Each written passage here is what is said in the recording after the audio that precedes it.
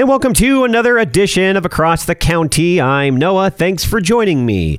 Well, I'm really excited about my next guest. We've been planning this for a couple of months, and I think it just came at the perfect time, as I mentioned to her off the air. And of course, I'm talking with MYRA KAHN Adams, and she's many things. If you've never heard of her before, you're going to find out a lot about her today. She's a media producer, plus a political and a religious writer, and you're going to find her regularly contributing to landing places like The Hill, Real Clear Politics, Town Hall, one of my favorite places. Geez, I wonder why. It's been since February of 2020 that MYRA has written an ongoing Sunday Bible study at townhall.com. And head there now if you want to join in on the discussion, see what we're talking about. From this Bible study for those who don't read the Bible was published last year by Zulon Press, of course. In it, and you're going to find the first 56 volumes of that Sunday Bible study at Town Hall. MYRA, welcome to the show. I'm so excited about this. Thank you for having me. I'm excited that you're excited. We're all excited here. The Bible study, I think it's timely. There's a lot going on in the world, and people need things like this, especially. Maybe you're not plugged into the Word as much as you need be or should be, or maybe you're not a believer at all, and you're looking for something like this. And now we've actually, I just want to point out, it's a new name, a quick, compelling Bible study, so they might notice the name change at Town Hall. And you were born and raised Jewish, and 1975 is when you fully turned towards Jesus Christ. And do these Bible studies that you're currently writing talk about your personal journey from when you maybe weren't as spiritual to your full conversion to becoming a born-again Christian? I know you were a Messianic Jew, Protestantism, evangelical, currently you're Catholic. I mean, there's a lot of different avenues that you took, but you learned something along the way, and my guess is you found the important commonality, which is faith in Christ. Yes, that is very true. Faith in Christ and the Word of God. And the two go together like, hand in glove. But, growing up Jewish, I was from a family that was culturally Jewish and by heritage, but not at all religious. I used to joke that they were twice-a-year Jews, which basically they meant they went to the high holidays, if even that. But basically, we grew up, I didn't have a Bible in my house. I knew nothing about Jesus, other than my mother said that Jews don't believe in Jesus. And why? Because we were Jews. Figure that's a nice circular argument. But anyway, my mother once told me that she thought Mary was a Catholic statue. Mary, the Mother of God, was a Catholic statue. That's that according to my mother. Yeah. And my father famously said, when I asked him one time when I had accepted Christ many years later, I said to my father, we were having an argument. I said, what religion was Jesus? And he yelled at me, because Jesus was Catholic. I was like, oh boy, okay. Well, we're here to educate. I was going to bring that up a little bit later on, some of the misconceptions. I don't know why, I just find that funny. Yeah, no, I find it funny too, but, keep in mind, if you grow up in a household where there's no religion at all, or you grow up in a house where, they don't believe in Jesus at all, maybe they're religious but don't at all believe in Jesus, you're going to, have some misconceptions. Oh, sure, yeah, you just don't know. Yeah, and it's up to the Holy Spirit to find you and then to, to straighten you out and to teach you the Word of God and have others, be your mentors. And so that kind of happens. It's all up to Him. If he chooses you to follow Him, or you decide to follow Him first, and then He, continues bringing you along. Yeah, you hit it right on the head. It is definitely all up to Him. And I find it so endearing that the compilation of this first book, Bible Study for Those Who Don't Read the Bible, came from a request, or many requests, directly from your readers at Town Hall that they needed to be put into this one particular book. That's the ultimate feedback, MYRA. Yes, I was really happy about that. It was a period of time over months where readers were emailing me and leaving comments on the site saying, hey, this should be a book. Make a compilation of all these Bible studies. The actual book is called Bible Study for Those That Don't Read the Bible, and it's available on Amazon. Shameless self-promotion. But it's also the compilation of the first 56 Bible studies that are called every Sunday a quick, compelling Bible study. So if you go to Town Hall on Sunday, or you just want to look me up on Town Hall or Google me, you can go to MYRA KAHN Adams Town Hall, and the studies will come up. So right now, last Sunday was volume number 102. So I'm hoping that as soon as I find some time, I can put all the volumes starting in volume 57, because this book is volume 1 through 56. So volume 57 through 100, I'm looking forward to being Bible study for those who don't read the Bible, volume 2. Well, if you were getting, feedback and requests to make volume 1 for the first 56 volumes, I imagine you're definitely maybe you already have got the request for volume 2. And I love the title of volume 102, which is called The Bird Song, Turn, Turn, Turn. I'm imagining you're not just singing the catchy tune, but I read the article. Tell us a bit about this particular volume and what people can find if they check it out at Town Hall.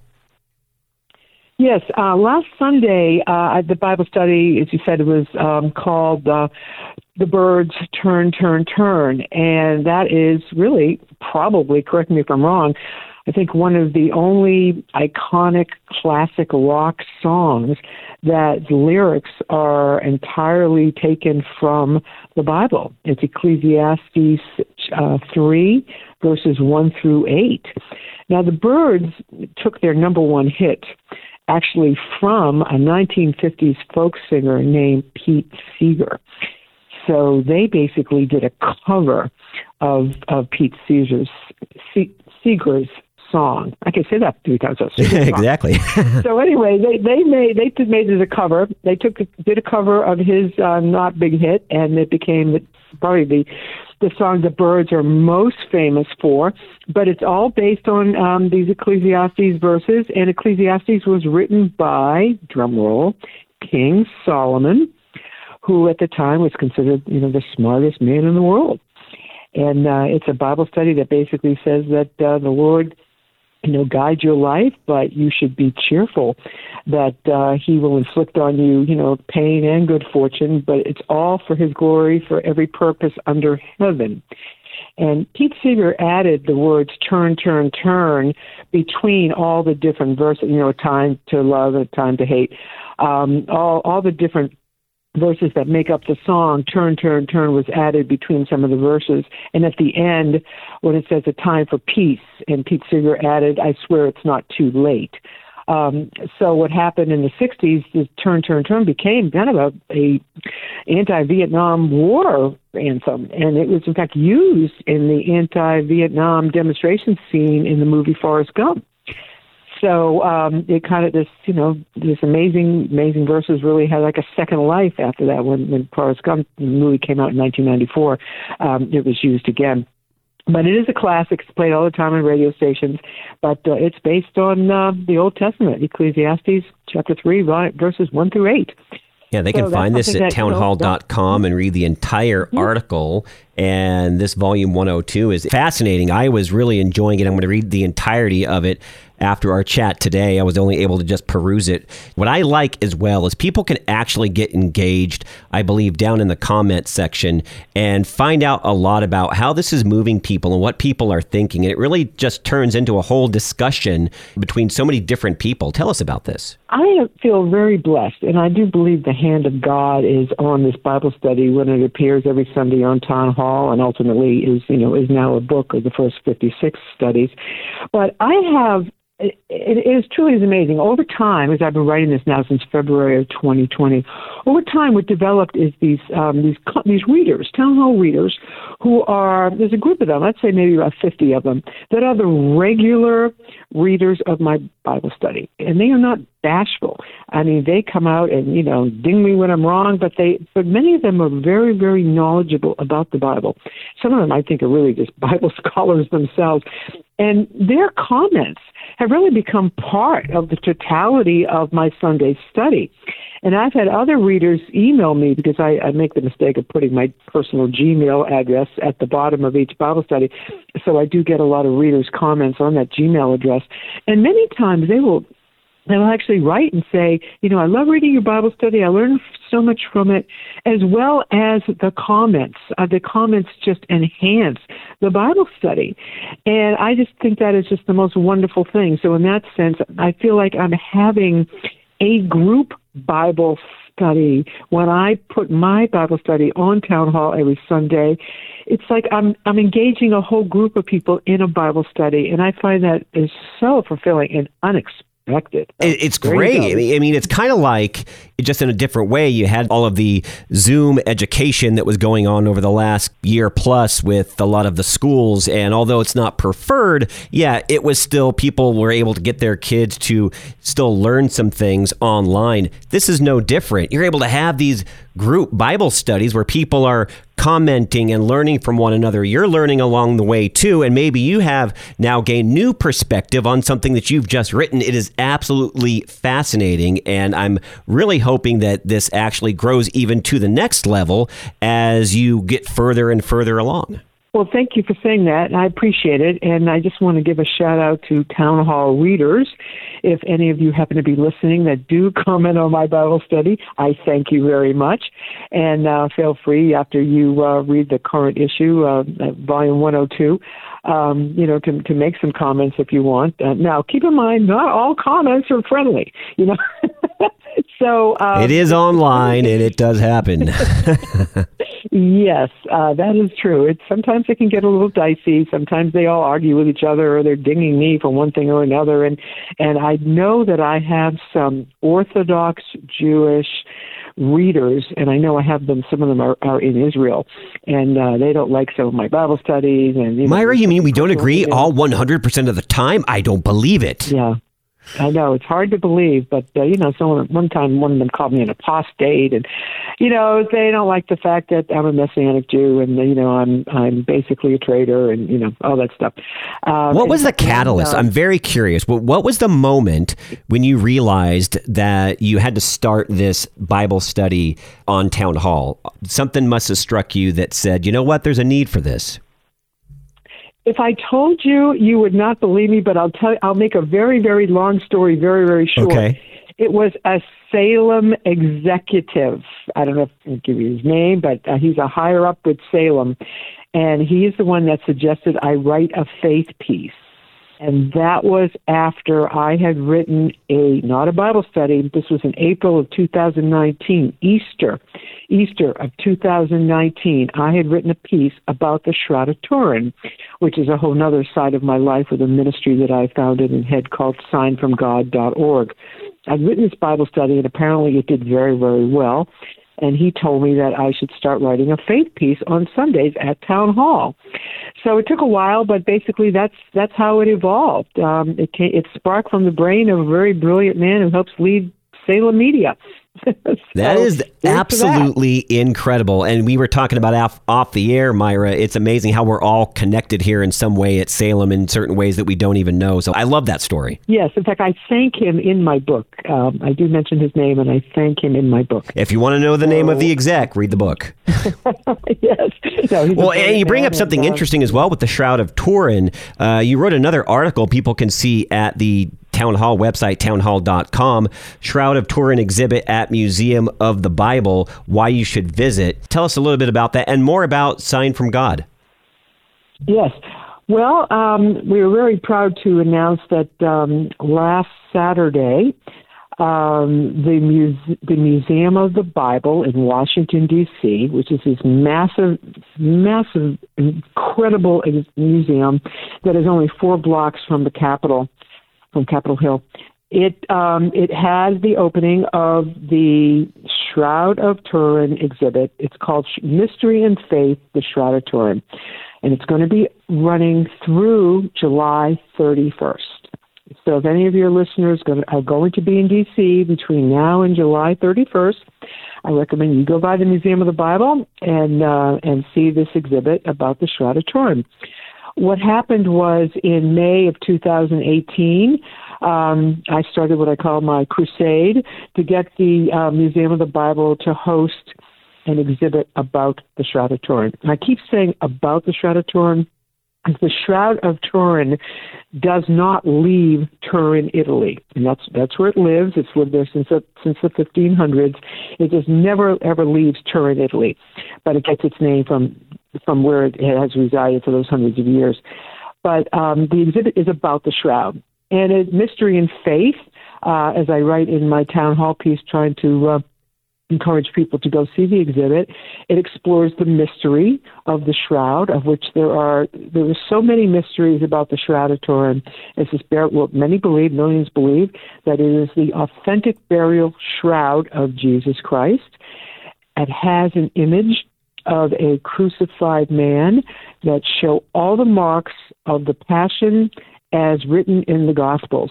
And there are so many mysteries. How did that image get there? The image itself has photographic properties that only were discovered when it was first photographed in 1898. It has 3D distance information. I mean, the mysteries go on. And it's like, it can only be one or the other. It can only be the authentic burial shroud of Jesus Christ, or it is a fraud. And the more you learn about the mysteries that are unexplainable, that modern science has yet to explain, you realize it can only be authentic. Otherwise, the technology was not available, in the Middle Ages to have produced something like this. It just would not have happened.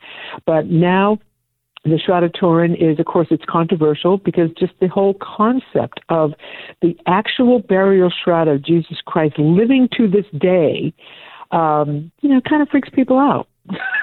Oh, sure. I mean, it really is a whole nother level of spirituality when you think about it and where it actually came from.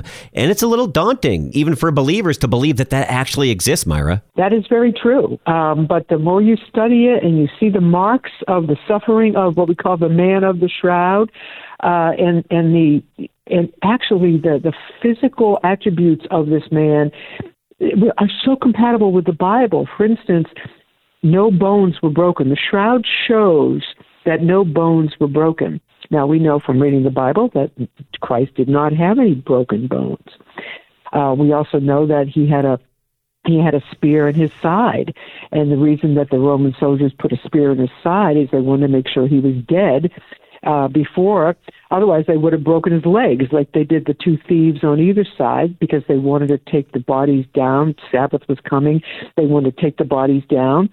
And crucifixion is a slow, agonizing death. And the two thieves on both sides of Jesus had not died yet. But Jesus had died because he had been so scourged, so terribly scourged, that he died really, way ahead of the other two. But they poked him anyway. And so you see a big blood stain on the shroud that corresponds with the spear in his side. You see literally over 100 scourge marks that they could tell from the way the scourge marks look on the shroud, that this came from what's called the Roman flagrum, which is what they used to whip him. And there's a certain shape that that the marks have that literally they can trace that to the Roman flagrum. Also, of course, the famous crown of thorns. Well, in fact, the crown of thorns was not really a crown. It was a cap of thorns. And I have seen reproductions of this horrible thing with these huge, thorns that they just put on his head like a cap and, shoved it into his scalp. So the Shroud of Turin shows blood stains on his scalp in the front and all over the back of his head. Which corresponds to the fact that it wasn't just a little crown. It was, a huge cap. In fact, I have been to Jerusalem, and one time we were on a tour, and this gentleman who was leading our tour, we went by some thorn bush, and there was a name for the thorn bush, and he showed us these thorns that grow in Jerusalem, and these bushes. And he says, these are the thorns that were used, that these are, available all over Jerusalem. These are the thorns that were likely used in the crown of thorns. And boy, those things were they were at least an inch, if not more, and they were so sharp. you just touched it with your finger, and you could practically, draw blood on your finger.